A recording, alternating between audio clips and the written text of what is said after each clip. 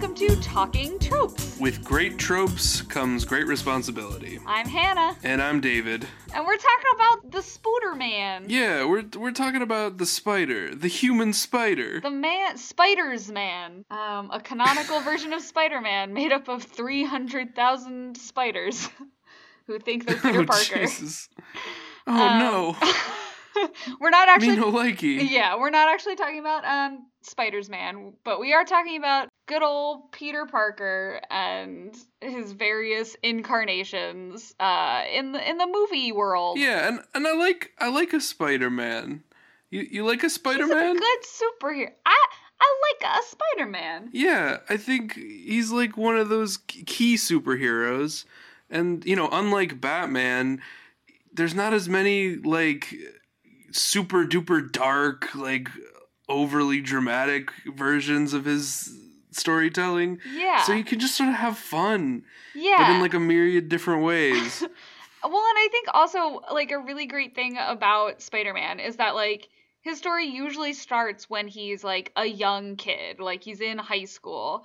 Which I think automatically, especially to a younger audience, makes him, like, much more relatable and, like, much more interesting. Yeah, he's got a lot of nostalgia tied into him, for sure. And I think he's easily relatable, like, to any little nerdy kid who's ever been bullied or ever wished that he had superpowers or she had superpowers, like... Right. And he falls into a lot of those kind of tropes. Oh, you know, he's an orphan... And, like, people in his life have died, and his life is kind of shit, and he's put upon, he's bullied in, like, really stereotypical ways in every movie. It's honestly the YA novels of, like, comic books, you know? Like, it's all... No, it is. This is the, like, inspiration for modern YA. Like, he's Harry Potter. He's got to grow up and take responsibility and save the day, you know? For sure. Yeah. I love me a Spider-Man. I don't love me all of a Spider-Man movie, though. I think, you know, in any Spider-Man movie, no matter how, like, bizarre it is, or campy, or over the top, or over serious, I think I can pretty much always find something to enjoy about it. But it is easy for me to compare them and say, you know, which ones I really like and which ones I'm like, eh. Yeah, so we're gonna talk about all of the, like, cinematic versions of Spider-Man that have happened in the last, like, decade or so. Right. And so that includes all of the Sam Raimi stuff, all of the web movies, Amazing Spider-Man, I said that, Homecoming, Spider-Verse, Venom, like, we're gonna talk about all of it. I like that you call them the web movies, which just makes it sound like they're movies with webs in them. No, the Mark Webb Amazing Spider-Man. Yeah. So, David, I've written a little list for myself. What's your list? I've ranked the Spider-Man movies.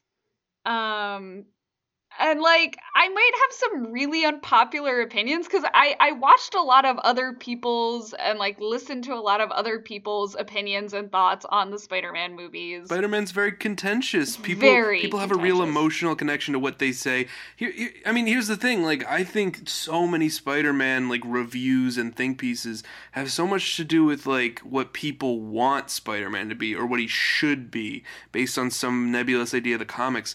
But this character's been around for more than 60 years, you know? Yeah. He's well into the territory where we could start messing with him. Totally. And I think definitely some of the newer incarnations, both in, like, comics and in the movies, have, like, really started to try to do that a little. Which I think, especially to an audience that has had, like, 3 different versions of Spider-Man, like, within their lifetime. And 2 different versions of Venom. Yeah, like that needed to happen, you know, like you can't just keep killing Uncle Ben over and over again. But that's my favorite part, is watching this old man die. Get his comeuppance. Painfully. All right, but we're getting away from it. Hit us with your list. Bottom to top. Controversial. I mean, I think everyone agree that these are the bottom 2 movies, maybe. Mm-hmm. Okay. But I might have them in a controversial order. My least favorite Spider-Man film is Spider-Man 3, the Sam Raimi film. Sam Raimi Spider-Man 3. Not your bag. All right. Not my bag. Next. Okay. Amazing Spider-Man 2. All right. Garbage fire of a movie. Okay. After that, I've got Spider-Man, the original Sam Raimi film. Then Spider-Man 2, the sequel. Oh, that's ranked pretty low comparatively to what most people think. Yeah, I was not a fan. Then next, just based on pure enjoyment, like I am totally fine with people saying this movie is hot garbage, but I enjoyed the shit out of Venom, so I'm putting it next, personally. And then I've got, in the number 3 spot, Amazing Spider-Man. In the number 2 spot, Spider-Man Homecoming. And in the number 1 spot, Into the Spider-Verse. And that's my list. Okay, number 1 is Into the Spider-Verse. Yeah. All right. Yeah. All right. Just as a gag, I'm going to go top to bottom. No!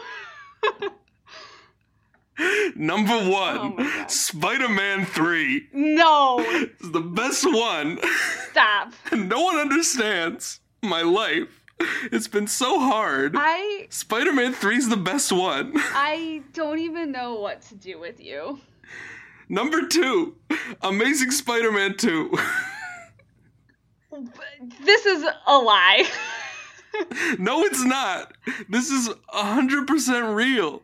Number 3, Into the Spider-Verse. It's very pretty. I can't fault Into the Spider-Verse. Wow. Number 4, Venom. I'm glad that we both have Venom at number 4. Venom is it's just such a middle movie. It's not a movie, but it is fun. You just don't know what to do with it. You just put it in the middle. Yeah. Number 5, Amazing Spider-Man 1. Okay. Number 6, Spider-Man 2. Oh, and the worst one is the first one. Wow. First is worst. I'm sticking by it. Wow. So if you guys thought that my opinions are bad before, you ain't seen nothing till you see my Spider-Man opinions. Oh my. I'm just wrong. God. But it feels so right. All right, let's start with Spider-Man 1. 3. Okay, we'll start with Spider-Man 1. We'll start with Spider-Man 1. Sam Raimi's original Spider-Man, the fucking floodgate that opened it all. It made the worst decision of any of the Spider-Man movies, just as a production decision. Yeah. Which is why do you put Willem Dafoe in a mask? Yeah. You're an idiot. You have no vision, Sam Raimi. Who puts Willem Dafoe, the man who is part mask, in a mask? Yeah, well, okay, so you have that as the worst one. I have that as the third worst one. So we don't like it. We both agree it's not great. Well, see, I mean, most people in our age group saw that movie when they were 7, maybe 8. I guess. It came out in 2002. Yeah. So in my age group, they're 7. In your age group, they're 9. Yeah. So this is right in that superhero movie campy sweet spot. Yeah. And it's very bright and colorful and nice, and Peter Parker's a nice kid who's pretty nice. Oh, but he's not at all. He's literally that's my thing about the original Sam Raimi trilogy is that Peter Parker's a fucking selfish prick in these entire series. Yeah, but we'll get to Spider-Man 3 later. Okay, we'll get to Spider-Man 3 later. But I'm not even talking Spider-Man 3, Spider-Man 1 and 2. He's a selfish, weird jerk. Well, he's a creepy guy because he's played by Tobey Maguire, who's this weird man whose face is made out of dough. Yeah, it has been a long-standing opinion of yours that you hate Tobey Maguire's face, and his face is such a dough face. It's made of the sweetest, stretchiest dough. It just it wasn't until I actually watched the first 2 movies, because I had seen the third one in theaters, weirdly enough, but I had never watched the first 2. That is weird. That I really just I agree with you so much. I never want to see Tobey Maguire's weird, doughy, punchable face ever again. Ugh. He's such a bad actor. Literally no line that he delivers in this entire trilogy is one that I believe. you know? Like, who made you that outfit? Your husband? Ugh. Oh, there's that wonderful scene. I think it's in Spider-Man 2 where he's like flirting with Mary Jane, like outside of his house after like his birthday, and like Mary Jane's like, "You want to just get out of here or something?" And he's like, "Oh, goody, yay!"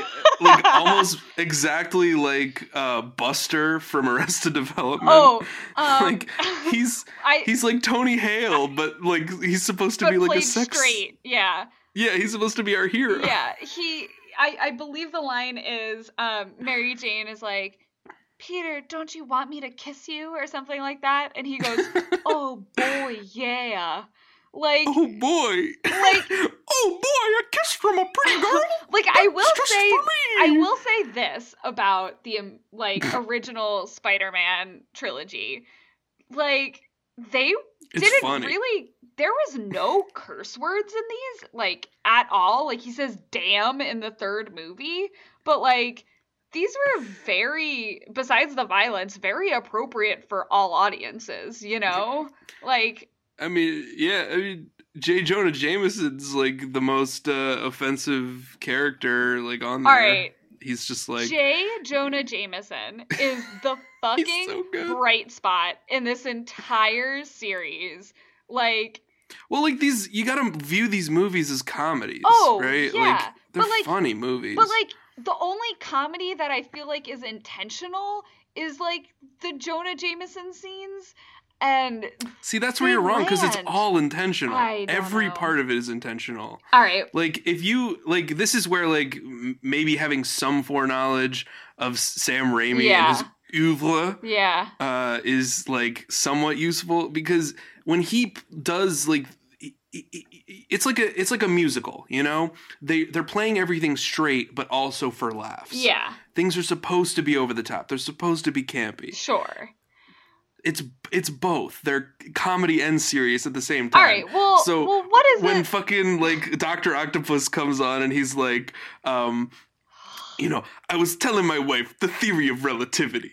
And that's when we really fell in love. And then I won her over with poetry. Oh my god. Like, it's silly because it's terrible dialogue, but it's also like, it's also supposed to be real, like impactful. Like, the relationship is real. It's the melodrama and funny. Of it. Exactly. Like, these are melodramas, you know?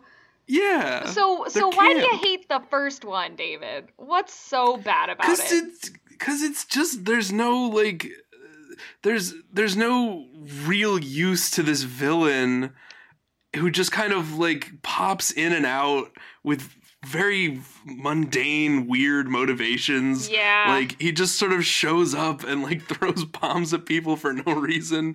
And then, like, so, like, he vaporizes the members of, like, the board of directors that's, like, shutting down his research. But then he's also, like, obsessed with tracking down Spider-Man and recruiting him into his, like, gang of one.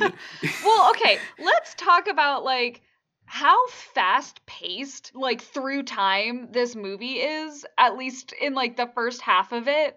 Because, like, it starts out and they're in high school, and it, like, ends with... He's still in high school at the end, isn't he? No way! They graduate in, like, 20 minutes into the movie. That's true. I totally forgot. It's very insane. And then they're, like, in college. Well, they gotta, like, just go through all of the iconic, like, Spider-Man scenes. Yeah. So he's gotta, like, get bullied by Flash Thompson, and then he's gotta, like, graduate, but then he's gotta, like, be an adult and have a job. But then he, like... They just gotta go through all the beats. Lives with Harry, and, like, Mary Jane is kind of around, I guess. Or she's dating Harry briefly. And, like, I don't know. It's just, like, it feels like fucking ping pong with my, like, attention and with this character development. It's just, like, suddenly we're here, and now we're over there, and now this is happening. Hooray! Yeah, I mean, but, like, the pacing of the movie isn't, like, as bad. It's genuinely more like each scene kind of leads into the next one, but time as, like, a thing doesn't really make any sense. It doesn't make any sense. It's like in Inception, you know? Like, you know how that movie, like, it doesn't make any sense time-wise, and that's, like, the point? But, like, I don't know that it not making sense time-wise is the point of this, melodrama or not. It's a dream within a dream, Hannah. Just, you gotta wake up. It's Sam Raimi's dream. His fever dream. Speaking of fever dreams, the fucking, like, corny ass, like... Yeah. Where he's getting his powers. Overlays. Oh my god. Getting the powers with, like, the skulls and the spiders. And there were, like, a couple of other scenes like that, too. Right. You gotta understand, though, like, I mean, this is the first time anyone's, like, seeing the origin of Spider-Man on the big screen, right? Yeah, but, like this? Ugh. Ugh. And also, let's talk about that origin a little bit, because, like, everyone talks about Uncle Ben's death, especially in these, like, original Sam Raimi films, and they're like... Yeah, it's so moving. It's so moving. It's really not. This character is so ill-defined. He's so ill-defined. He has no personality. We don't really understand, unless you've read the comics, what his, like how much he actually means to Peter, because Peter's a little shit throughout the entire movie. And then, like, also, he gets killed because Peter goes to a fucking wrestling match to try to win a car? Like, that's from the comics. I know, but it's so bad. Like, what an awful motivation. And then you got Bonesaw. But you can't skip over Bonesaw. He's the most important part of the movie. Which one is Bonesaw? He's Randy Savage. Oh. And he comes out and he says, Bonesaw is ready. Yeah, so Peter Parker fucking gets his powers, then is like, I gotta impress a girl with a car. And I don't have any money, so I've got to get money. Like, it's so convoluted, you know? It's not like I'm going to impress... It's not convoluted, it's just, like, cliche, you know? So cliche. But I don't know. We're dealing with really basic tropes of, like, superhero storytelling. But, like, they hadn't really been shown before, because this was supposed to be, like, the comic book movie. Yeah. Right? So I think, like, in context, it makes a little more sense. But, like, thinking about it now, where superhero movies are just supposed to be, like, action movies that happen to contain superheroes, we can't even comprehend, like, why is Spider-Man 1 like this? I don't even... It's too much. I just hate it, because it's all of these, like, tropes just sort of, like, lazily, like, thrown together. You know, the Green Goblin, you know, he goes and he, like, dangles the damsel in distress off a building and then says, you have to choose, Spider-Man. Oh my god. Suffer the little children. Choose between your lover. Or suffer the little children. Ugh, it's just... It's amazing, but it's just so dumb. Yeah, I just... it's so dumb. And, like, literally almost no one in these films is a good actor. Like, fuck Kristen Dunst. Except Willem Dafoe. Willem Dafoe is, like, the most over-the-top but delightful to watch. Like, he's even better in the other movies, in my opinion, when he, like, comes in as like a delusion of Harry's. Franco. Yeah. James Franco is doing nothing in these films. Like, he's fucking high. He's gotta be high out of his goddamn mind. Like, he's so high. Is literally doing nothing. Yeah, and Kirsten Dunst. Is it Kirsten or Kristen? It's Kirsten. Is it Kirsten? Who gives a shit? She's terrible. The Dunst is I think she's in a totally different movie. She has no idea what movie she's in. No. She's like it's garbage. And she's trying to act off of a literal pile of biscuit dough. Like, Tobey Maguire's giving her nothing. Her part is, like, the most underwritten piece of garbage on the planet. Yeah. It is filled with every single, like, romantic superhero trope that, like, and romantic cliche in general, like, like in the second one, running away from a wedding and like dating someone just to make the hero jealous. And, like, you know, I can tell it's you because of the kiss. It's just like, it's the same lips. Oh my god, the fucking kiss is the worst. I'm like flummoxed. I can't even talk about how awful she is, especially in the second movie. Well, isn't like in the first one, like where the iconic kiss happens? That was like, but all she does, it was so iconic. Like Mary Jane like apparently comes from like this broken home, right? It's so unexplored because the film just doesn't care. It doesn't care. It's just like her tragic backstory or whatever. But then she spends the entire rest of this film series just jumping from dude to dude and being like weird and manipulative, but also like horribly insecure. Do you hate Mary Jane? I kind of do. Like, I love Mary Jane. Nah. She's the only like character that I sympathize with. Nah. Because she's the only one who just seems like why can't all this dumb drama shit just be over? Like, but why can't we just be half of it? Like, that's the problem. No, that's not true at all. She just wants to date. She just wants to date Peter, and Peter's just like, no, I can't. I'm too Spider-Man right now. I mean, Peter's a piece of shit too. Like, don't get me wrong. I hate him the most of anyone. But like, it's so bad. J. Jonah Jameson is the only character I care about. Vindication for him. Him and Elizabeth Banks as his secretary. That no one remembers. She doesn't know what movie she's in either. No, but she does a great job. Like, my whole thing with Elizabeth Banks is, like, I don't think she's a particularly good actress, but I think she's an amazing character actress, and, like, this movie is all just character acting, you know? It's just so weird, like, because this movie is so much trying to be the comics, but also be set in modern day. Yeah. So, like, this newspaper, these characters are so, like, out of time. They've just been, like, frozen cryogenically since the 50s. Yeah. And they've just blossomed into modern 2002 New York. But, like, I fucking buy J. Jonah Jameson a little bit as, like, you know, the, like, New York Post, like, do writer. Do you buy him, or do you just love him unconditionally, love him. Despite the fact that he's totally out of place? Yeah, I don't know. Like, I think he gets a pass because he's writing a fucking gossip rag, you know? Like, he does get a huge pass because he's just the best. Yeah, he's amazing. He's the best that whole part. scene...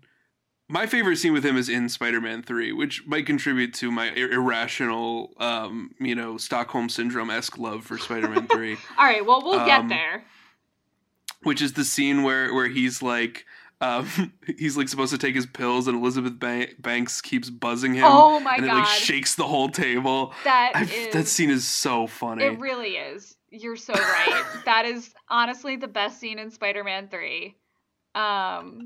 It's so like everything that like fucking J.K. Simmons does as J. Jonah Jameson is just brilliant, you know? Like, of course, it's just so good. So this movie ends with like this Green Goblin's like big plan is just to like talk to Spider-Man and be like, join me, and Spider-Man's like, no, because like I forget why he hates Spider-Man. He doesn't hate Spider-Man. He just, like, he's like, this is the problem with being the hero. He hates heroes. You're better than all these people, Spider-Man. With great power comes great power. You know, he's like the antithesis to Uncle Ben, right? Yeah. Yeah. So then, like, they're in this final confrontation, and, Green Goblin's like, don't kill me, Spider-Man. I'm like a father to you, and I'm a father to Harry. And then Spider-Man's like, I already have a father, and his name is Uncle Ben. Okay, well, I have an uncle. Yeah, and then the Green Goblin kills himself on accident. But not before, like, mugging the camera one more time. Yeah. It's great. It's a great movie, is why. And then he's like, don't tell Harry. Dead. Yeah, I mean, like, deathbed confessionals, that trope is, like, a really big thing with all these Spider-Man movies. Is like, when people are, like, dying, they, like, give, like, one last request. Mm-hmm. It's, like, a big thing. That's a big thing, yeah. So, like, he dies, there's a funeral, Harry, played by James Franco, high off his fucking hat, is like, I hate Spider-Man. I swear revenge. I'll get him. Like, every line is just so wooden. And then Mary Jane is also like, I'm really horny for you, Peter. And he's like, I can't. I'm too emo. And then it ends, and he walks away so awkwardly from her in that graveyard scene. Like, Go back and watch that scene. It is the most awkward walk away. Like, he's just waiting for someone to yell cut, you know? Like, it's so bad. I'm like, this is what it ends on? This is it? No, yeah, it's, who am I? Spider-Man. I'm Spider-Man. Ugh. So, because he's Spider-Man, he's too emo to date Mary Jane. And then that leads to Spider-Man 2, which, where does that sit on your list again? It's second to last. And this is, most people put this as number one on their lists, and I just don't get it. Like, I don't understand the love for Spider-Man 2. Did you like Spider-Man 2? No, I mean, I like it more than Spider-Man. I like it more than... Yeah, I mean, obviously, it's got a way more cohesive story. The villain's motivation makes a little bit more sense, but like... I mean, but only barely.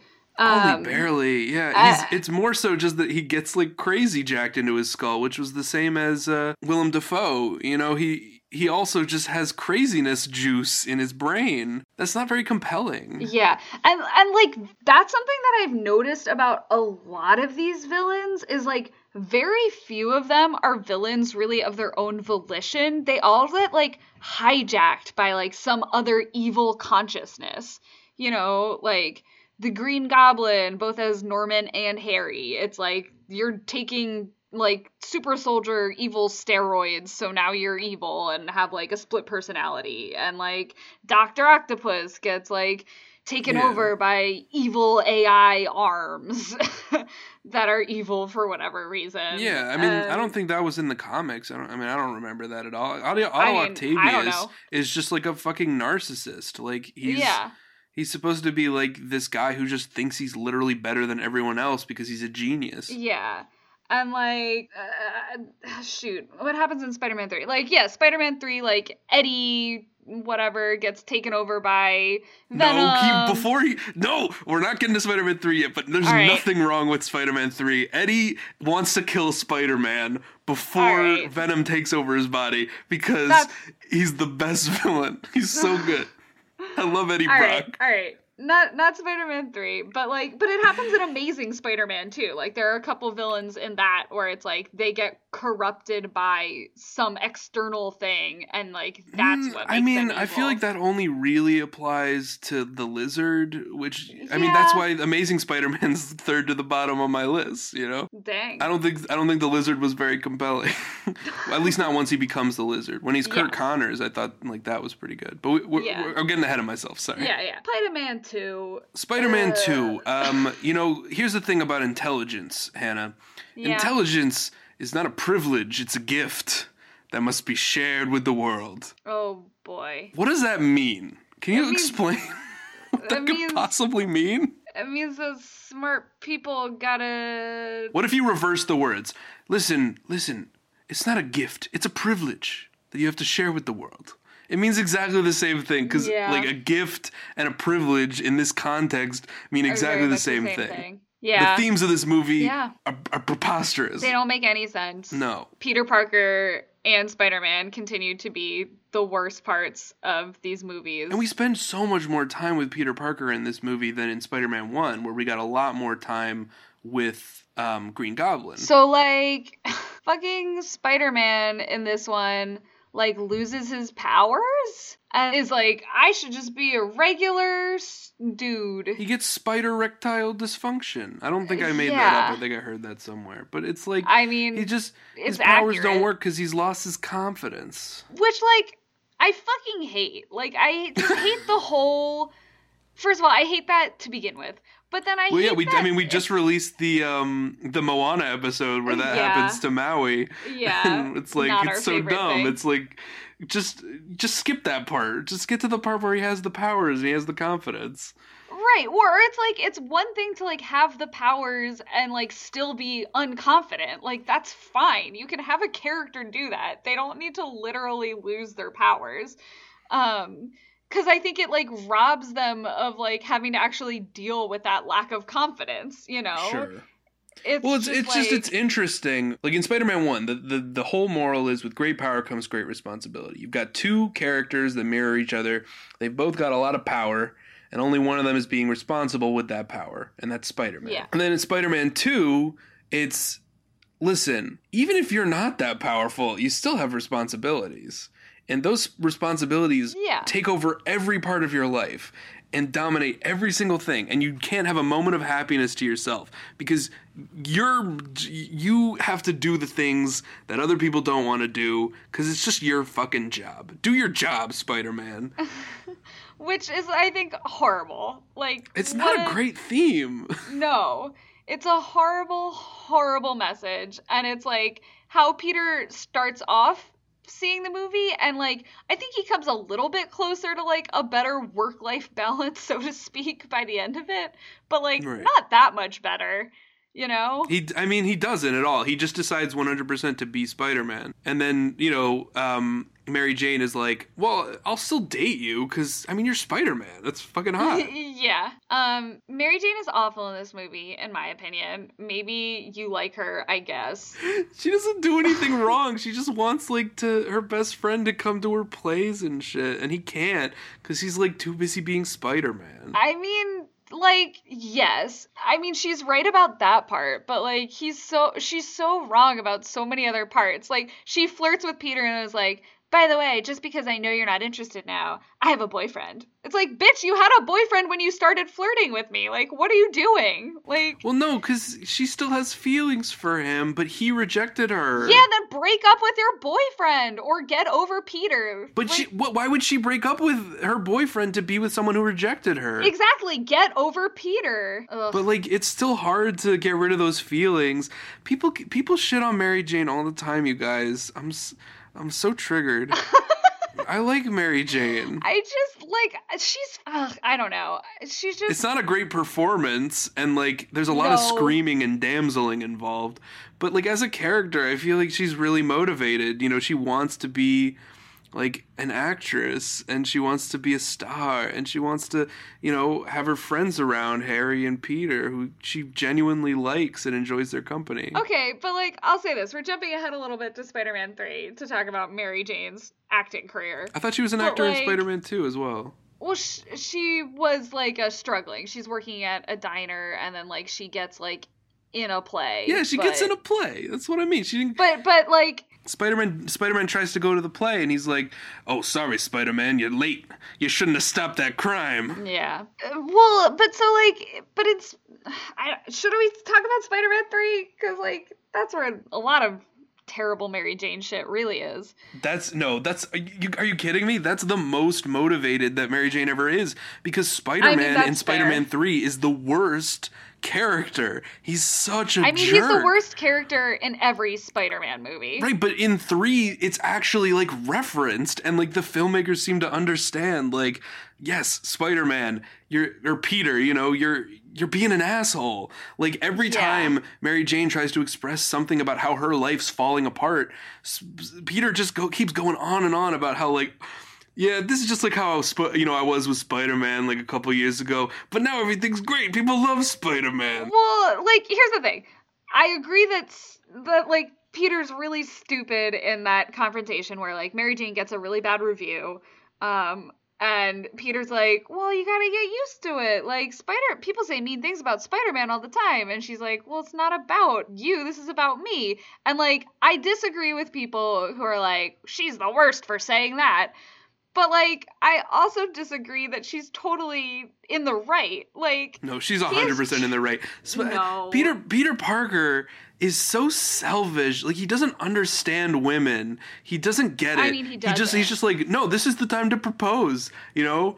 Like, everything's perfect now. He's completely blissfully unaware that, like, Mary Jane's life is falling apart because she's like dating Spider-Man, who's this huge like beloved figure, and she just feels like a nobody to him.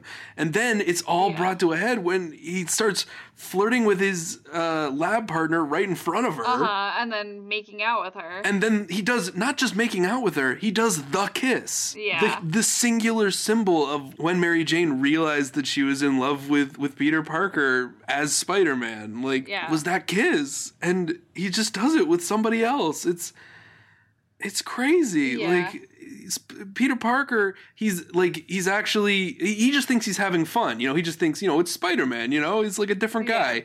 You know, we're not the same person. But Mary Jane is like suffering because she has to deal with like dating someone with like a split personality, basically. Yeah. And like I think I'll agree with you. Again, we're skipping ahead and talking about Spider-Man 3, but like I think that her motivation, and because of that, like her acting in the third one is probably the best that she ever gets. Oh God, that scene! I mean, everybody makes fun of this scene, but I love it. The scene in the cafe where she's singing. Oh yeah. And like the dance happens, like the iconic dance sequence of Spider-Man 3. Yep. I kind of love that. Because it's a musical. It's a musical. And I like musicals. I love musicals. But, like, I love that scene just, like, as a scene anyway, because I think it is the epitome of, like, Peter being a huge asshole. Because it's taking all of her insecurities that she's told him from earlier, that she feels bad that Spider-Man is upstaging her, and he literally upstages her with another woman. And, like, hats fucking off to Gwen for being like, holy shit, Peter, you're an asshole. You did all of that for her, and you used me like this? Mary Jane, I'm so sorry. He's an asshole. Exactly. I'm like, out. doesn't it just feel like the character, like the filmmakers, they get it, they understand, at least, like, that they're framing Peter as his actions are selfish, instead of in the other movies where it's just like, listen, you know, guy's got to do what a guy's got to do. It's responsibility. It's gotta go to work. I gotta go to work. I gotta put money on the table. I gotta stop Green Goblin. Gotta take pictures of Spider-Man, being Spider-Man. Ugh. But in the third one, it's like, no, Peter, you need to change. You aren't enough. And like in all the other ones, it's just, no, Peter just gotta be Spider-Man. He just gotta be Spider-Man the same way he always know how. He gotta be Spider-Man. I do want to talk really briefly about the Harry-Peter relationship in these movies, because it doesn't exist, right? Like, that's not just me. Until the third one, where it's the perfect resolution, and it's so good. But yeah, in Spider-Man 1, he's just kind of there.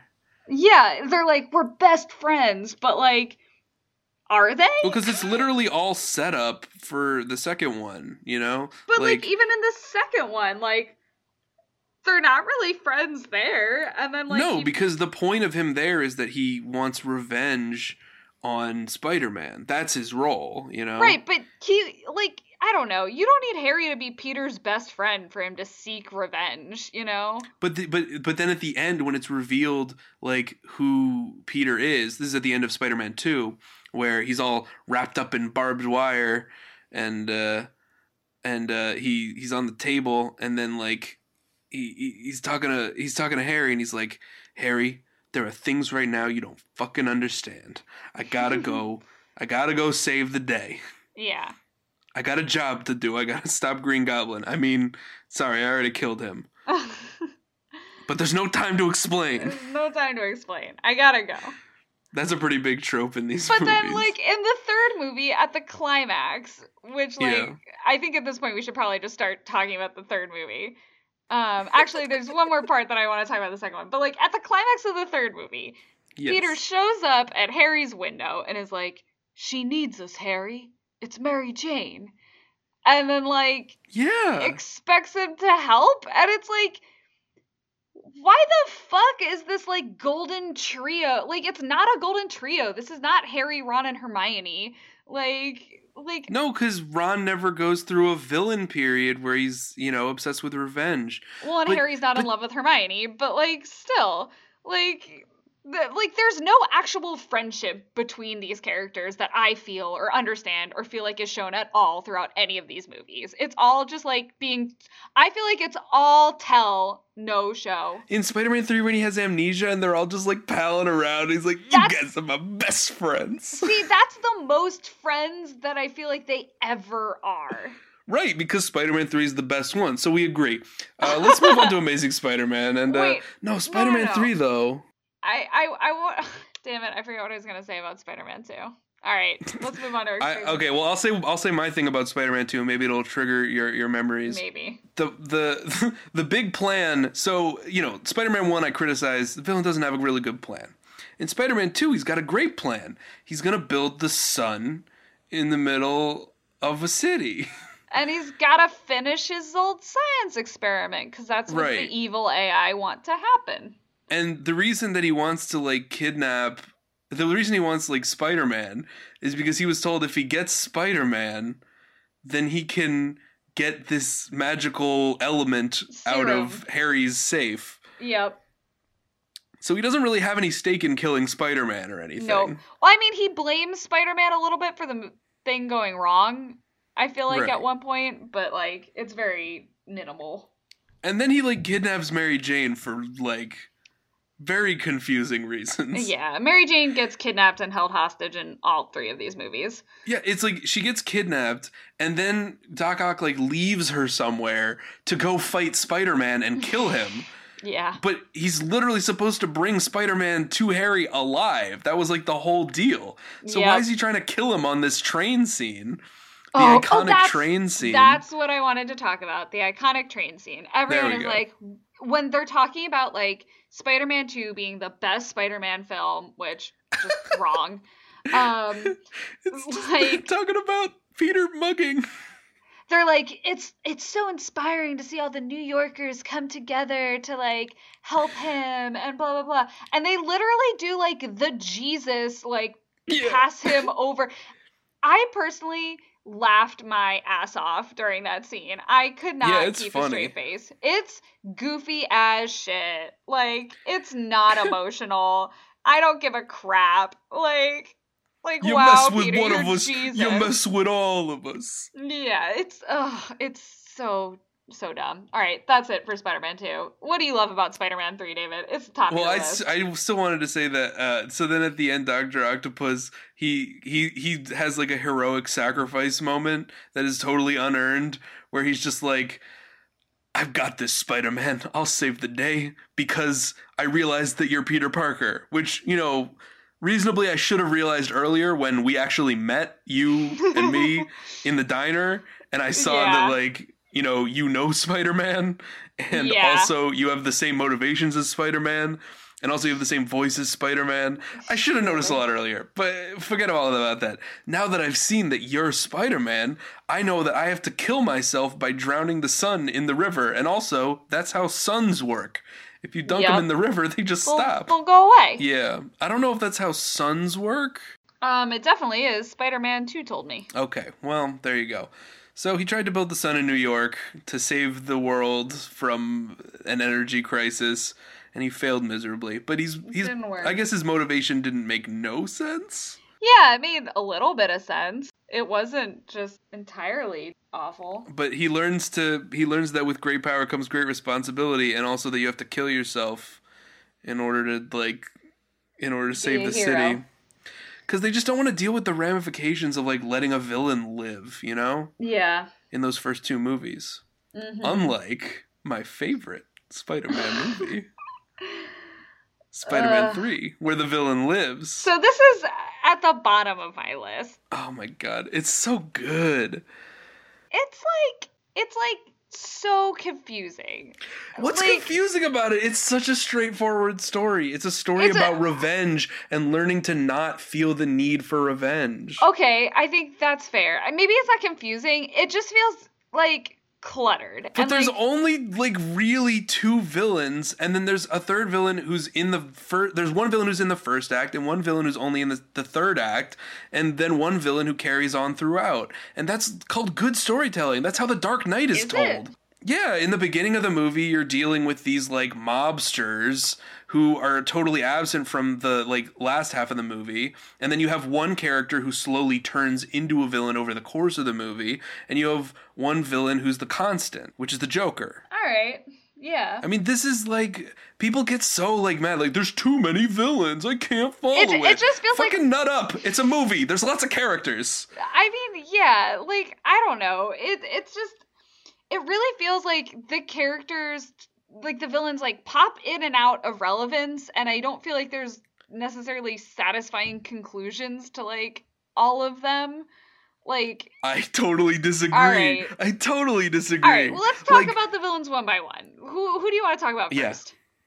I want to talk about Sandman first. All right, let's talk about because he's our villain throughout the movie. You know, he's our main villain. He's got a very... He might not be the villain that we face in the end, you know, that's, you know, but like, he's like the Joker. He's there in the beginning of the movie, he's there in the end of the movie, and the arc of the movie is centered around what we do with him. Yeah, and like, he's got a pretty decent motivation, you know, wants to help his kid. He's sort of retconned. Yeah, he's the most motivated Spider-Man villain, I think, of any of them. Yes, and... including, you know, Homecoming.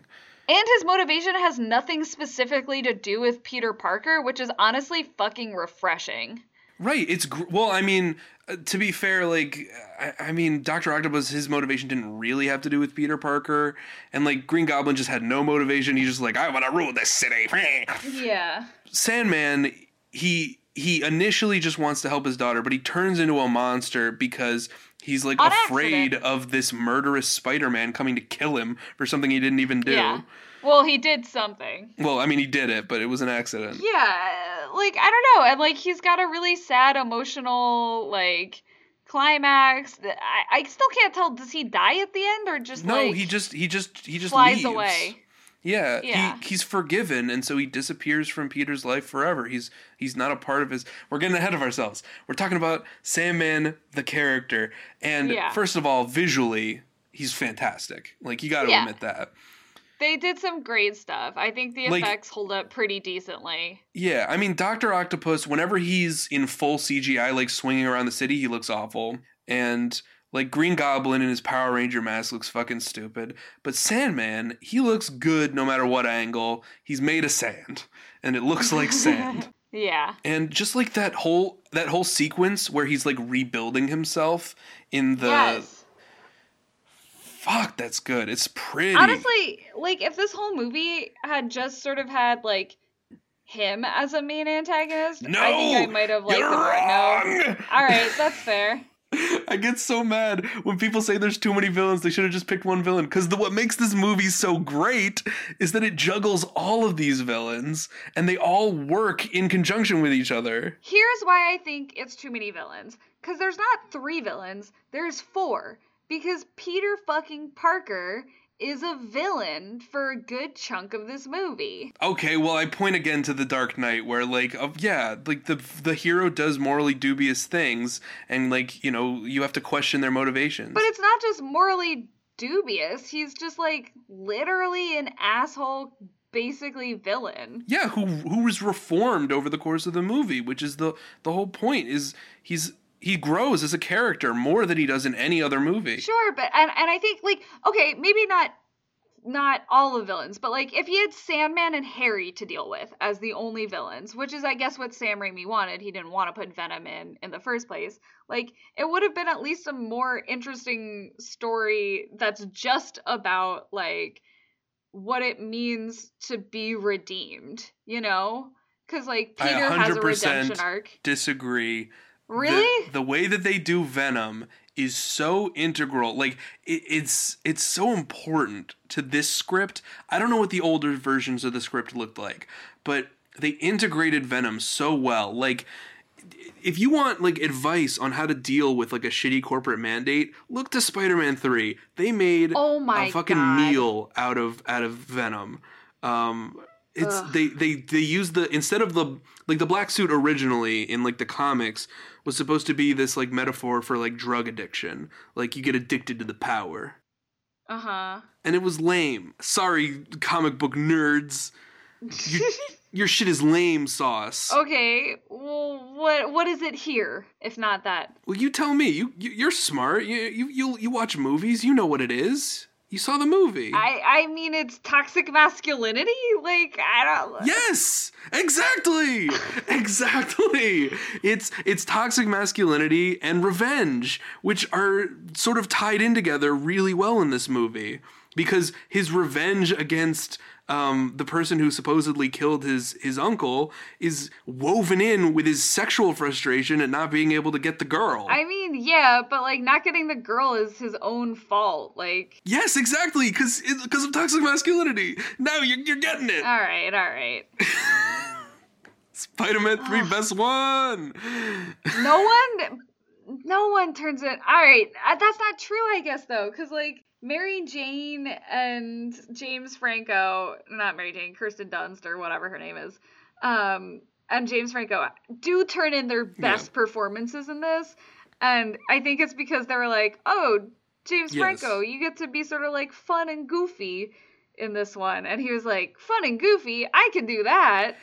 Great. Oh, God. And they do the whole, like, Mr. Steal Your Girl thing where they're making omelets, and it's just, like, the cheesiest, but, like, also somehow the most charming thing I've ever seen. It's very grounded, interestingly. Like, I think it's they're, like, falling in love, genuinely. Like, yeah, like, nowhere in this entire series do Mary Jane and Peter have a scene as, like, cute and like genuine as the scene that she has cooking with James Franco. Exactly. It's good. It's a good scene, and like them accidentally kissing and then running away, like I feel that, and like they both do a good job. And then it's like ruined, like their perfect happiness is ruined by the fact of that, like he gets his memory back and he is brainwashed by his own like lust for revenge. You gotta admit that that's stupid. Like he decides to have amnesia and then decides not to have it anymore, and it's just like, because the plot said so. Well, no, see, here's the thing. I will 100% like respect that is not... It's terrible. Super great.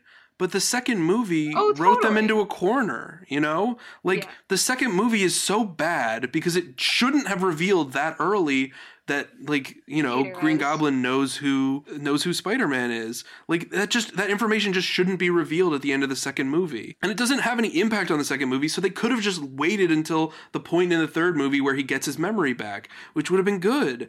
But the second movie is really bad, so it ruined it. Well, I mean, he doesn't even need to lose his memory if he doesn't know who Spider-Man is, you know? That's what I'm saying. So, like, the whole thing with, like, losing the memory, because, like, sure, that's cliche, but it's not unbelievable.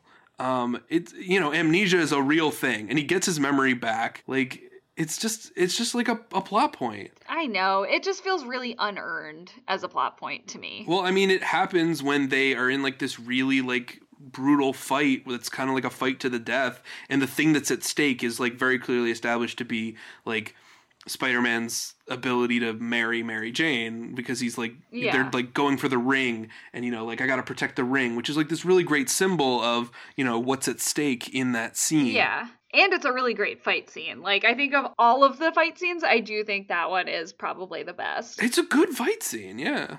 And, you know, I agree. The most legitimate criticism that anyone has ever made about Spider-Man 3 is that the amnesia thing is a little sloppy. It's more than a little sloppy. But the rest of the movie is super tight.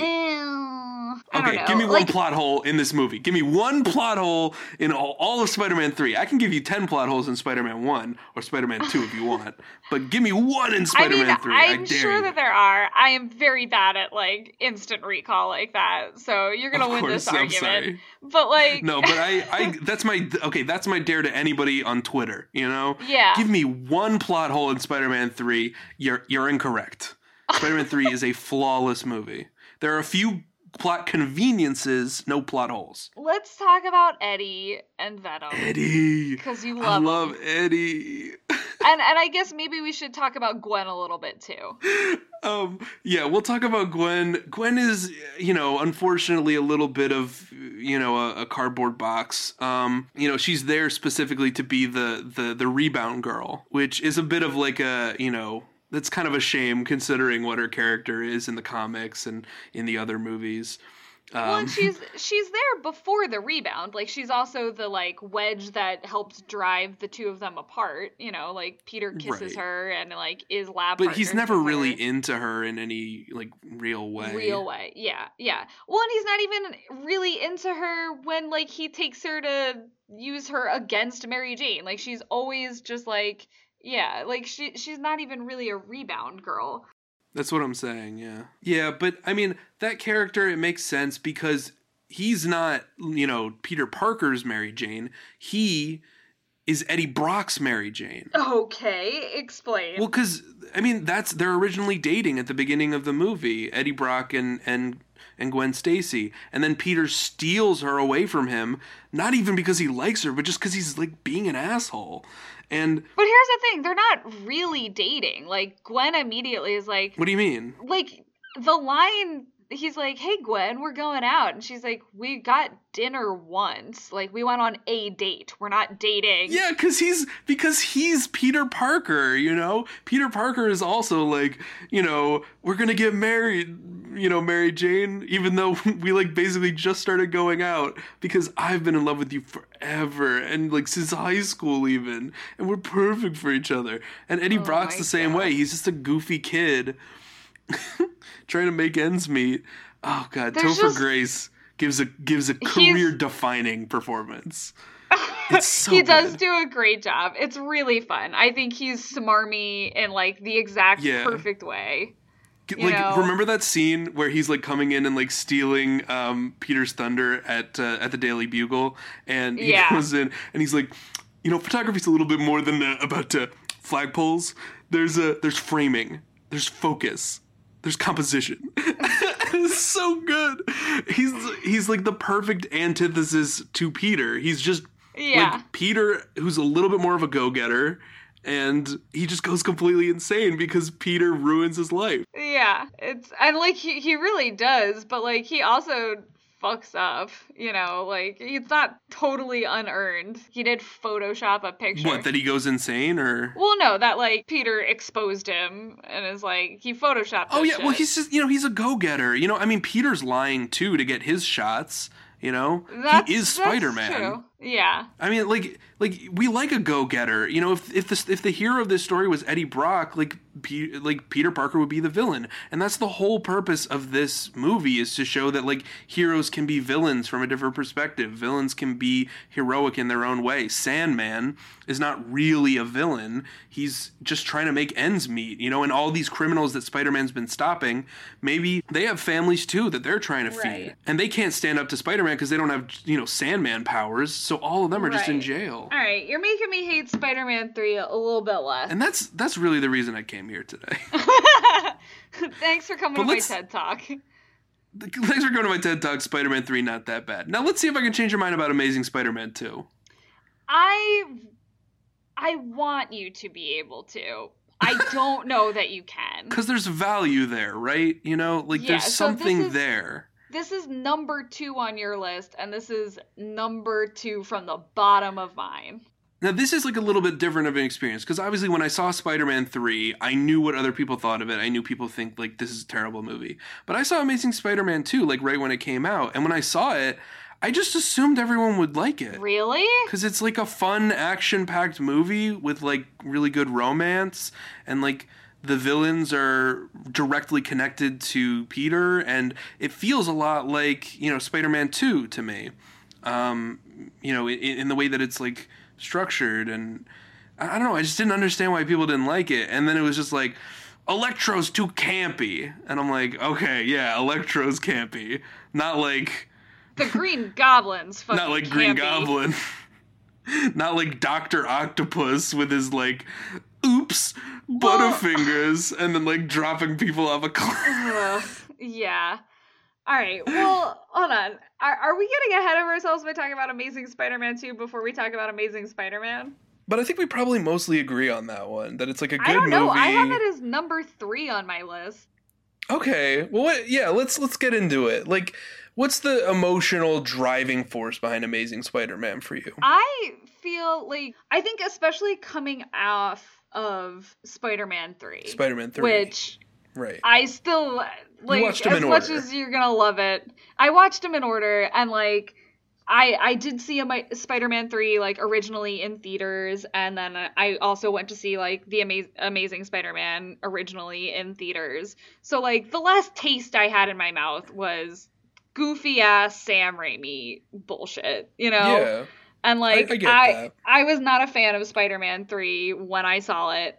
Right. I mean, Amazing Spider-Man is the opposite of camp. It's very grounded. It's so grounded, and I really like that. And I think it's also much more of a modern superhero. Like, it's clearly a post-Iron Man film, you know?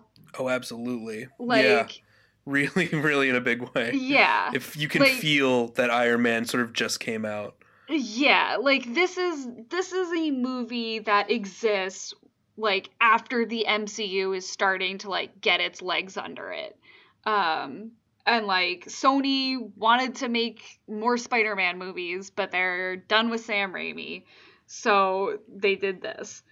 Well, they had to retain the rights. Right. It was literally a studio mandate. Yeah. Which is why a lot of people have, like, a negative association with Amazing Spider-Man.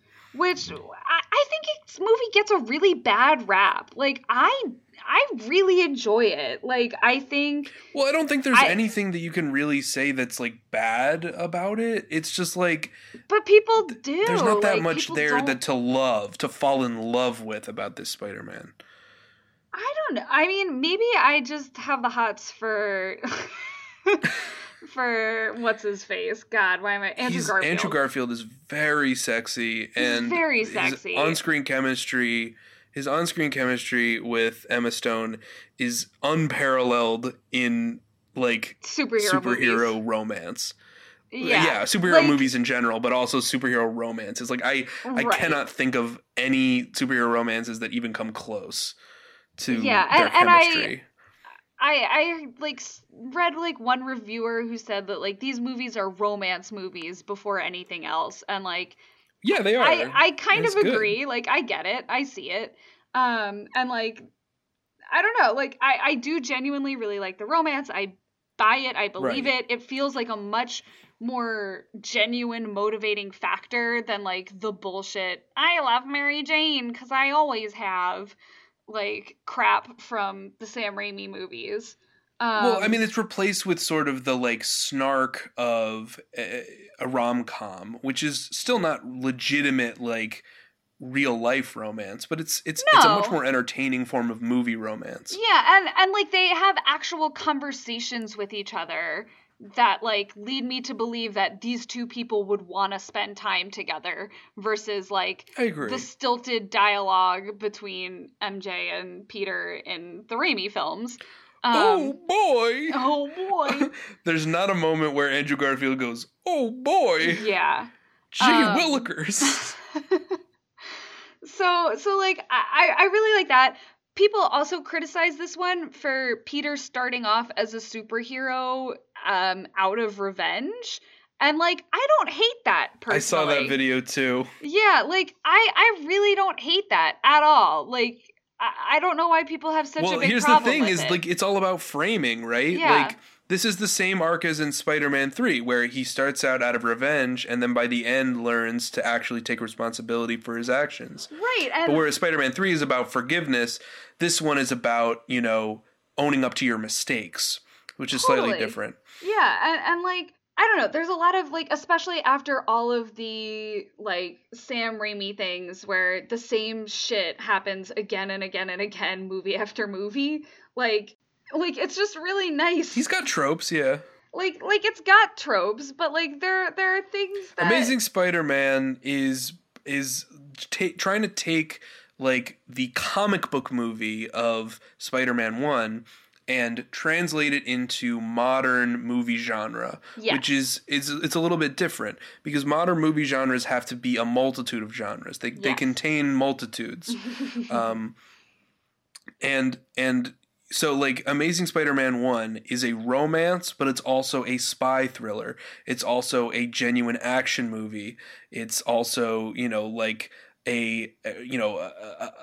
like a crime drama where he's trying to, like, hunt down his father figure's killer. You know, it's a lot of different things. Yeah, and I don't know, and I like that. I do agree that the villain in this one is Lizard Man is like not the best villain. Like, I mean, I really like Curt Connors because I feel his motivation.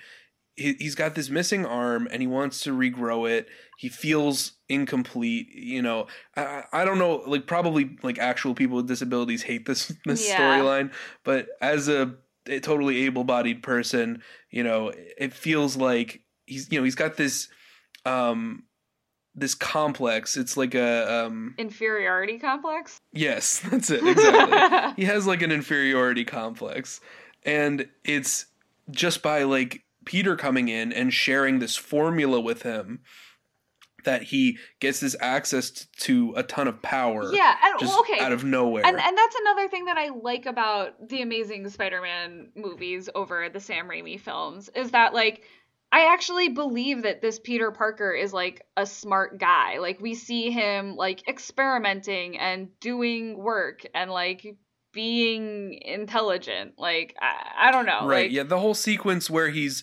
building the web shooters is a lot of fun. Yeah. And it does help us like to empathize with him as a character. He's just a more fun character in these movies, I feel. And like I think he's funny. It's a lot of it is the performance, but like he's got one-liners for sure. He's got one-liners. Like I love all of his interactions with like Aunt May and Uncle Ben in these. Like whether they're dramatic or funny, like I believe that these are a family of people who like hang out together and have a history and know each other and like fight about the fact that his parents abandoned him, but then also like come back together and love each other and support each other. Yeah, I mean, Spider-Man 1 had that scene where he's like, "You're not my dad, so stop acting like it."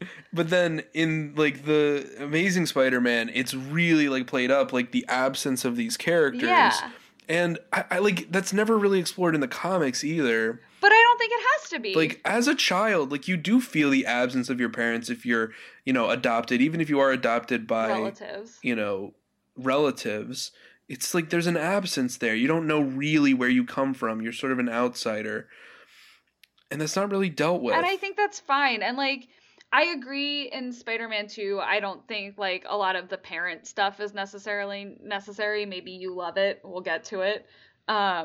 But, like, at least in Spider-Man 1, like, it feels... an Amazing Spider-Man, like, it feels motivated, and it feels like it comes from a real place, and, like, I don't know. I buy it. I like it. And also, anyone who says that, like, the best Aunt May is the original is like smoking crack, because like Sally fucking Fields, man, like and Martin Sheen as Uncle Ben, I love him, he's so good. Sally fucking Fields is very good. I will say this though, not to go back to Spider-Man 3 for every single point, but I probably will. Okay. Aunt May is at her best in Spider-Man 3. I will hear nothing else. The speech that she gives about when Uncle Ben proposed to her is the only time I actually feel an emotional connection to her. And it's so real, and she's giving real advice, because she was like, When he first proposed to me, I said no, because he wasn't ready. You have to be ready to do more than just help yourself when you're in a relationship. And she sums up exactly what's wrong with Peter in that movie. Okay, I'm sorry. I'm done with 3. We're moving on. That's fine. I think that's fine. That is a really great Aunt May movie in the original trilogy. I think it is maybe her only good moment in the original trilogy. It's her only good moment. Every other moment is just like when she like gets saved from Dr. Octopus and like hits him on the head with an umbrella, and she's like, "Don't you sass me, boy. I'm a sassy grandma. Don't steal from the bank, Joel McHale. Naughty boy. Boy, your grandson's a real hero." Oh God. Yeah, no, I like Aunt May and Uncle Ben the best in Amazing Spider-Man, even though I like Homecoming better overall. I like Aunt May the best here. Aunt May is so good. I think Uncle Ben is so good. So Martin good. Sheen is a god. He brings real heart, and like his death actually, like, I felt something when he died. Like, you can say it was stupid that the guy like dropped the gun and he ran for it and whatever. Like, I mean, it's a tense situation. Like, you know, like Uncle Ben's whole thing is that like he's kind of low-key heroic, you know, like a bad guy's got a gun, I should take the gun away from him, quick, grab it, oh no, I'm dead. Right. Like I don't know. I mean, it's just like, he's so much more of like an actual emotional, like, yeah, you know, and like an emotional like weight for Peter, because Peter has emotional issues outside of Uncle Ben dying in this movie. Yes, and like there are issues that are, and like, so he really did have to rely on Uncle Ben. Yeah, and that are addressed and that like continue to motivate him, you know? Exactly. And like we actually take time during the death scene for Peter to like be there for his uncle and mourn him as he's dying, whereas in like the original Sam Raimi ones, he like says one word to Peter, dies, Peter sheds a tear, and then chases after like the dude who did it, you know, and then murders him in cold blood.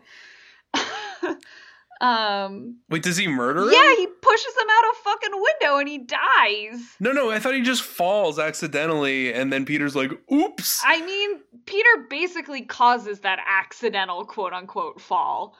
So, I don't know. Like, Spider-Man kills a lot of people. Right, exactly. So it's one of those things like in Batman Begins where he's like, I won't kill you, but I don't have to save you. Yeah, you know? A little. Where he's just killing this guy out of revenge. Yeah. So yeah, I just like that a lot about Amazing Spider-Man. I mean, Emma Stone as Gwen Stacy is great. Like, she just has a great performance. She's a compelling character in her own right. She's a lot more active and like, I don't know. I like some of the stuff with like her dad too as the police chief, and like it really works. Super well. It does. It really works for me. I really like it. I'm a sucker for like this forbidden love shit. I'm a sucker. And like, I'll say this also for the end of this movie, and like this is why I think Spider-Man 2 fucks up so bad, but like we can yell about that later. Like at the end when he's like, keep Gwen out of it, and Peter's like, okay, I promise. Oh, you're dead. And then he tries to like stay away from Gwen, but then ultimately he's like, but I do love you and you do still love me, so fuck it, let's be together. Like, and I like that. I like that ending. It feels real, it feels earned, it gives Gwen some agency, it allows her to make her own decisions and not be controlled by her father, and it allows Peter to like give her that agency to make her own choices. And then that's why I hate Amazing Spider-Man 2, because it undoes all of that. No, it doesn't at all. It follows through on it 100%. All right, let's talk about it. Okay, how does it fall flat? Go ahead. They go back. Peter does the back and forth bullshit, which is my least favorite hero, like superhero trope in general, is my life is too dangerous, I can't be with you. And like either explaining it or not explaining it, but like giving the other person literally no choice or agency in the matter about whether or not they want to sign on to like be a part of your life, danger and all. Like, I hate that trope. I think it's dumb. I think it's like manufactured conflict. I think it's toxic masculinity. Like, the fact of the matter is that his life is dangerous. Sure, it totally is. His life did get Gwen's father killed. Yeah, that's like, totally fair. Explicitly. But like, and like, that's not what her dad wanted for him. And so even though he, really wants to be with her, he has to break up with her.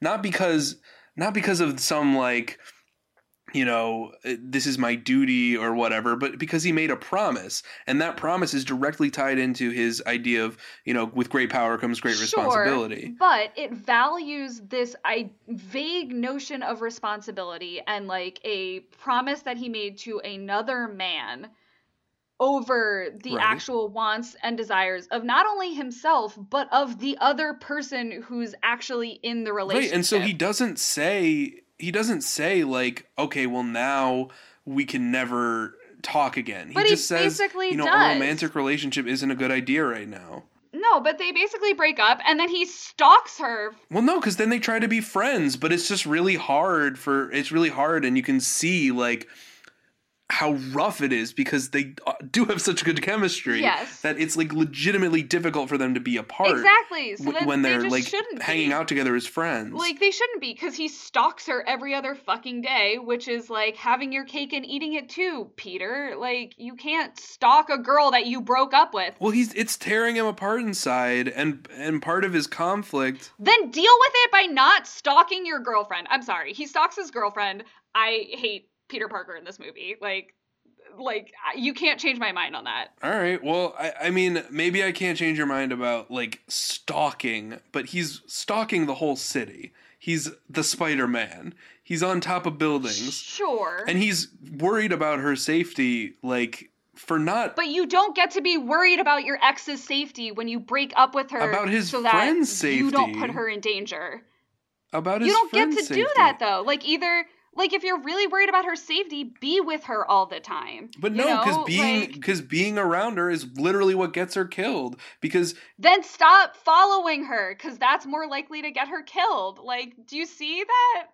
No, I mean, that's not what gets her killed in the movie. What gets her killed is that they decide that they're going to run away together, but then he has his responsibilities to, stop the villains that he creates. Like... It's literally just everything that Peter does comes back to bite him. The fact that he tries to get back together with Gwen at the end of the first movie is literally what leads to her death. And this is just like a movie about consequences. It's the dark chapter in what should have been a trilogy. I guess, but it's just like... Like, yeah, Peter stalking Gwen is not a good thing, but it's motivated, and it's real, and it's like something, like... It's something bad about his character that... But then, like feels like realistic to him. Sure, it feels realistic, but like I don't know. The framing is not like, oh, what a romantic gesture. It sort of is a little bit. Like we as the audience are supposed to go. I just didn't interpret it that way. I think we as the audience are supposed to go, like, he cares about her so much, like he's following her and wants to protect her. But then like you can clearly see on her face when he's like, yeah, I follow you around all the time. She's like freaked the fuck out.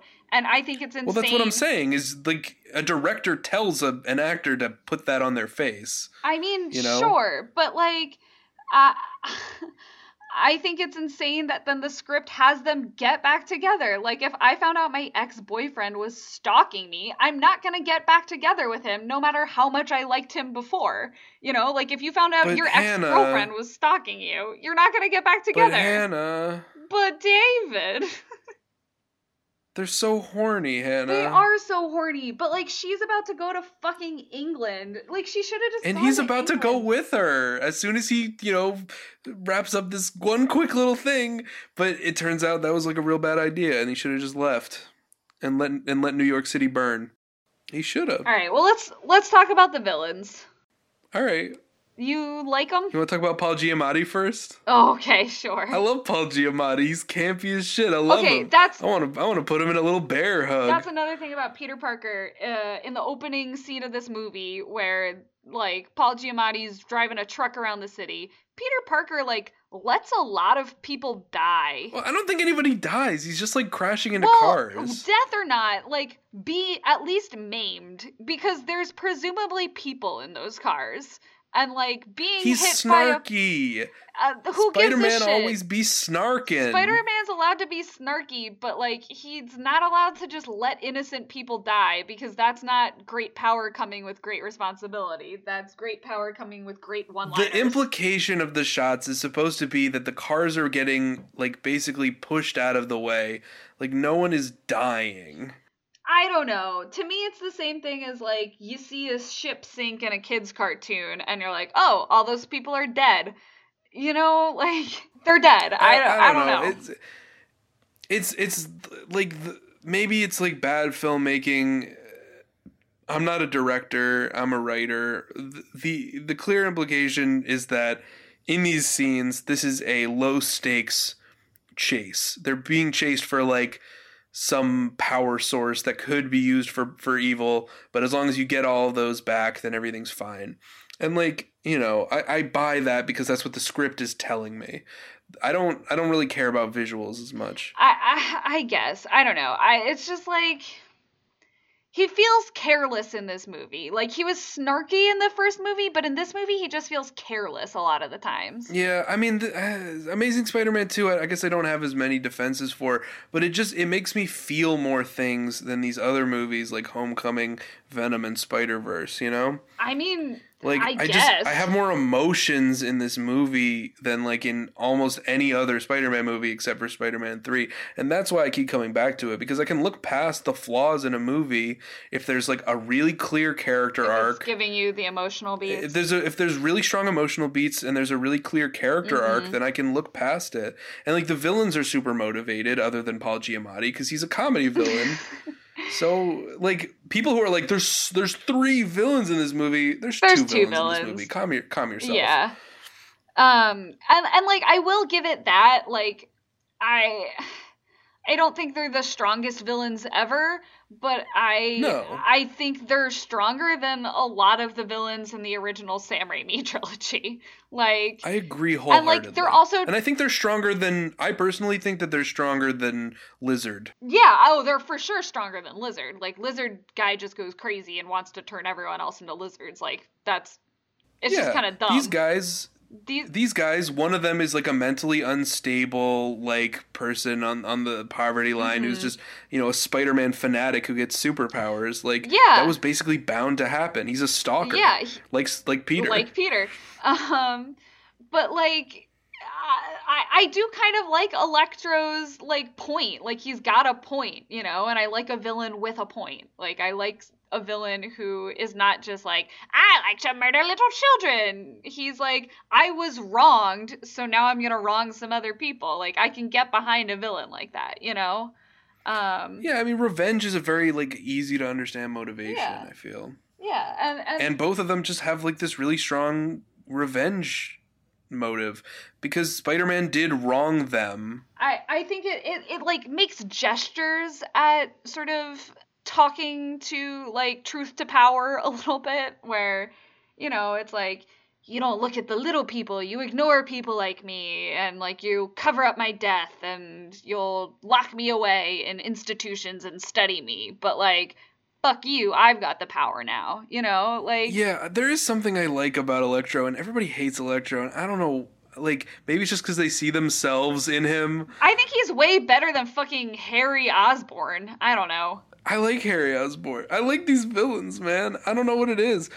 Like, I guess I'm just worse at defending this one than I am at Spider-Man 3, because I understand the filmmaking going into Spider-Man 3, but Amazing Spider-Man 2 is a little bit more complicated, I'll admit. I don't know why I like Harry Osborn, but the fact that he's, like, dying of this illness, and his best friend is telling him, I can't do this, and he just doesn't understand why, because he's, like, a spoiled rich kid. He's used to getting what he wants, but also not receiving any love from the people that he trusts, like, because his father doesn't love him. I don't know, there's just, like, a lot of emotional complexity there that I'm attracted to. And also I'm attracted to Harry, because he's a beautiful man. Yeah, I think it could have been... yeah, I don't know. I don't think the acting is, like, the best on Harry's part in this. I forget the actor's name. Yeah, I mean, he's campy as shit. He's campy, but like, and God, the Green Goblin makeup is like truly kind of atrocious. I don't see the problem with it. That's what I wanted Willem Dafoe to look like. I mean, but here's the thing, it's like too campy for the rest of the movie, you know, and for like... But the whole movie's pretty campy. The whole movie's campy, but like, it's not Sam Raimi campy, and that makeup was Sam Raimi campy, you know? Yeah, well, yeah. Like, it was just a little too much for me, personally. Well, I mean, to call back to, like, our Doctor Who episode, which I'll bet a lot of people have seen. Like, we were talking about the difference between Russell T. Davies and Stephen Moffat. It's like they're both super camp, but one is, like, this really emotionally driven, like, over-the-top, like, drama guy, and then the other guy's, like, you know, farting aliens and stuff. Yeah. And like they're two different kinds of camp, but I tend to respect the emotional, the what's the word? The melodrama. The romantic. Yeah. You know? Yeah. The romantic as opposed to the goofy. The unromantic and just sort of cynical. Sure. I like romance. Yeah, I mean, who doesn't love a little capital R romance? Like it's great. Yeah, and I think that's what Amazing Spider-Man 2 is. That's how I would define it as, like, genre. I will say, like, Gwen Stacy's death scene is very beautiful, and I really like the little sequence that follows it with Peter visiting her grave. Mourning, yeah. Yeah, like, I do think... And then his father, like, appearing, like, out of nowhere, where he's just this sort of, like, mysterious element throughout the first movie and most of the second movie, and then he just appears. Like, the mystery is solved. But you also don't really know if he's really there. It's... Wait, when does his dad appear? It's, like, right at the end when he's mourning, and his dad, like, comes and sits next to him. God, I don't like, even in the graveyard. Remember that. I believe you, but I just watched this movie and I don't remember that. Yeah, let's talk about Peter's dad, like, real quick in this. I do agree with everyone who says that this movie would have been better without Peter's parents' plotline. Wow, that's a lot of P's. I disagree. I think like the mystery element helps motivate him a lot. It just feels like a distraction. It is a distraction, but he's trying to distract himself. Like, that's what his character is doing. Yeah, but he's I don't think falling back on old patterns. But I don't think he needs to distract himself with this mystery that kind of goes nowhere, you know? Well, if he was distracting himself by playing video games, it's not visually interesting. He doesn't need but the audience can get invested in this mystery, while at the same time understanding that it's an emotional wall that he's putting up to block out that he can't be with Gwen and he can't, you know, help his friend Harry. Sure, but like it works in for the me. first movie, after he decides to be a hero for Uncle Ben instead of seek revenge, you know, like, he just sort of drops the search for the guy who killed him. Like, I don't know. I think in Spider-Man 2, he could have picked that back up again, you know, like, and instead of just harassing people on the street, actually do some detective work, because we've seen that this Peter Parker is smart. The whole thing about stopping the revenge plot in the first one is that he has to learn that revenge is not the answer, that what the real answer is taking responsibility for yourself and your own emotions. And, you know, like, in the second movie, like, it's partially about them, like, trying to figure out his identity, whether he should continue to be Spider-Man or give it up, whether he should, you know, remain in New York or leave the country entirely and just leave everything behind. And, like, one of the things that's holding him back is his desperate need to connect to these parental figures that aren't even really a part of his life. Yeah. Well, I mean, these are the kind of things that I can go, like, this is where my brain goes. Maybe this isn't in the movie, so to speak. It's all, like, in subtext and overtext. But that's how you're reading it, and I think that's a fair reading. That's how I take Amazing Spider-Man 2 in. I just, like, feel for the characters as if they were real, and I don't really think about the writing of it as much as I do for a lot of other movies. I kind of turn my brain off. Which is fascinating to me, that, like, you're turning your brain off for some of this shit. Because, like, you don't do that a lot. You don't turn your brain off. I don't, but this movie can do it for me because it's Spider-Man, you know? Like, Spider-Man is about, like, letting go and just swinging free form through a city. And it's about, like, these grand, like, operatic tragedies of these, like, villains who are just, like, brought in by their own hubris. Like, hubris is the Spider-Man theme. Yeah. It's the main one. True. And Amazing Spider-Man 2 is the most hubris movie of all time. Yeah. I mean, these are villains of Peter's own making, because he's so afraid to give Harry his blood, like, because he's afraid that it's going to, like, you know, mutate him into something monstrous, because that's literally what happened in the last movie, the last time that he, you know, gave someone some of his power. Right, but instead of just, like, brain power, explaining that as Spider-Man, which, like, he could have done, he's just like, sorry, can't help, bye. He did explain it. What do you mean? He said, I don't know what that stuff's going to do to you. Right, but, you know? Like, I don't know what that stuff's going to do to you. We don't want to rush into this. isn't like, well, the last time someone tried to mess around with it, they turned into a giant lizard. So... Well, I'm sorry, is that how you want dialogue to be? Do you want it to just be literally explicitly saying, like... like, just calmly explaining the plot? When you're explaining to a person why you're gonna let them die, yeah, I want you to get into the nitty-gritty. Like, I don't know. They deserve that. I guess that's fair, like, from a logical standpoint, but from, like, a filmmaking standpoint, I want my dialogue to be emotionally driven first. You're a fraud, Spider-Man! Yeah, that was pretty rough. I mean, there's a lot of rough moments. I mean, like, everybody loves Dr. Kafka.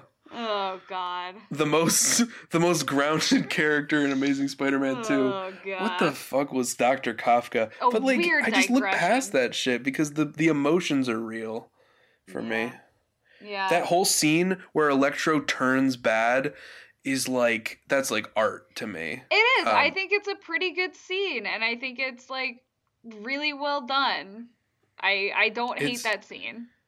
It's like, you know, he's just trying to like desperately like make this connection with this person because he does care about the little guy. Like, that's Spider-Man's thing, but it's just impossible for him. It's just too much. He's set the bar way too high. Yeah. And this Max character is just, you know, he's just lost and he's just looking for some kind of connection and he can't find it. And now suddenly everyone's eyes are on him. Yeah. And he doesn't know what to do with that attention. And he doesn't want to lose it, though. And, like, that's what motivates him. And so he puts on a spectacle. He puts on a show. Yeah. And, you know, he becomes the villain, like, almost out of, a trope knowledge, you know? Like, he's a nerd. Yeah. He believes this stuff. And, you know, he's a genius, too. He's a genius like Peter. But I don't know. I just feel like these villains, they do convey something about Peter. And they're very connected to him and his, like, issues. And the fact that he creates these villains out of his own, you know, hubris of being Spider-Man and, you know, being the hero, that it feels very Spider-Man to me. Spider-Man movie feels pretty Spider-Man. I think that's fair. I don't know that like Peter creating his own villains is like something that is like a necessity in a Spider-Man film for me, but no, it's not a necessity. I like this story that they chose to tell. Sure. As opposed to like the story of the hubris of I built the sun in my living room and it killed my wife. Yeah.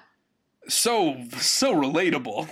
Or as opposed to like, you know, as opposed to like meeting your hero and realizing that they're not the hero you wanted them to be, or disappointing your fans, like that.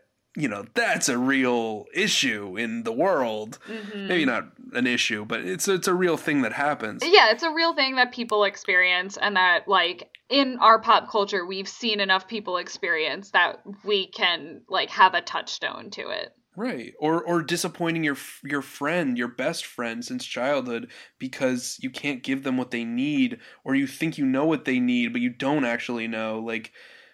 And you're just sort of playing it by ear. Like, the scene where he's begging Spider-Man for the blood, it reminds me of, like, somebody begging for drugs or alcohol when, you know, you think you know best for them. Yeah. But you just don't have the, like, skills to deal with their emotional problems. Yeah. Yeah.